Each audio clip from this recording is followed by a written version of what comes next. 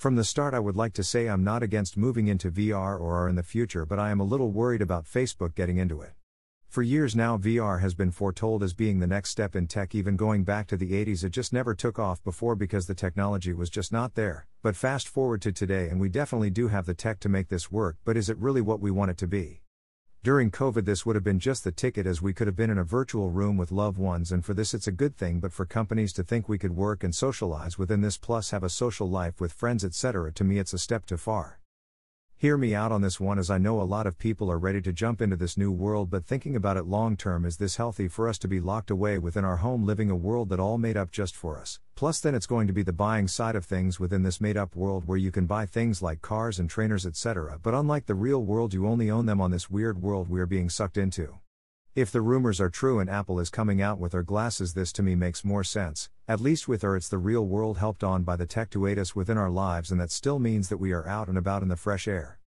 I have seen the rumors also of Apple coming out with a VR headset, and that I have a worry about just as much as Facebook making it. If like me you have children, you will more likely know just how much money goes into the pocket of Roblox and Fortnite. You buy things with the games which are yours to have forever in the digital worlds, but me as older, more grumpy father, I just think to myself, why on earth do they buy this stuff? Most of the time it offers nothing more than something silly you can wear within the game, and this is terrifying to think that Facebook wants to do this also with real cars made digital so you can own it on their metaverse, and I have the feeling that none of what they are planning is going to be cheap either, so to make the ones that buy them feel that little bit more special, and this is a big worrying sign to me. Is this going to push more to join the club of buying the best of the best too far, especially around younger teens using it?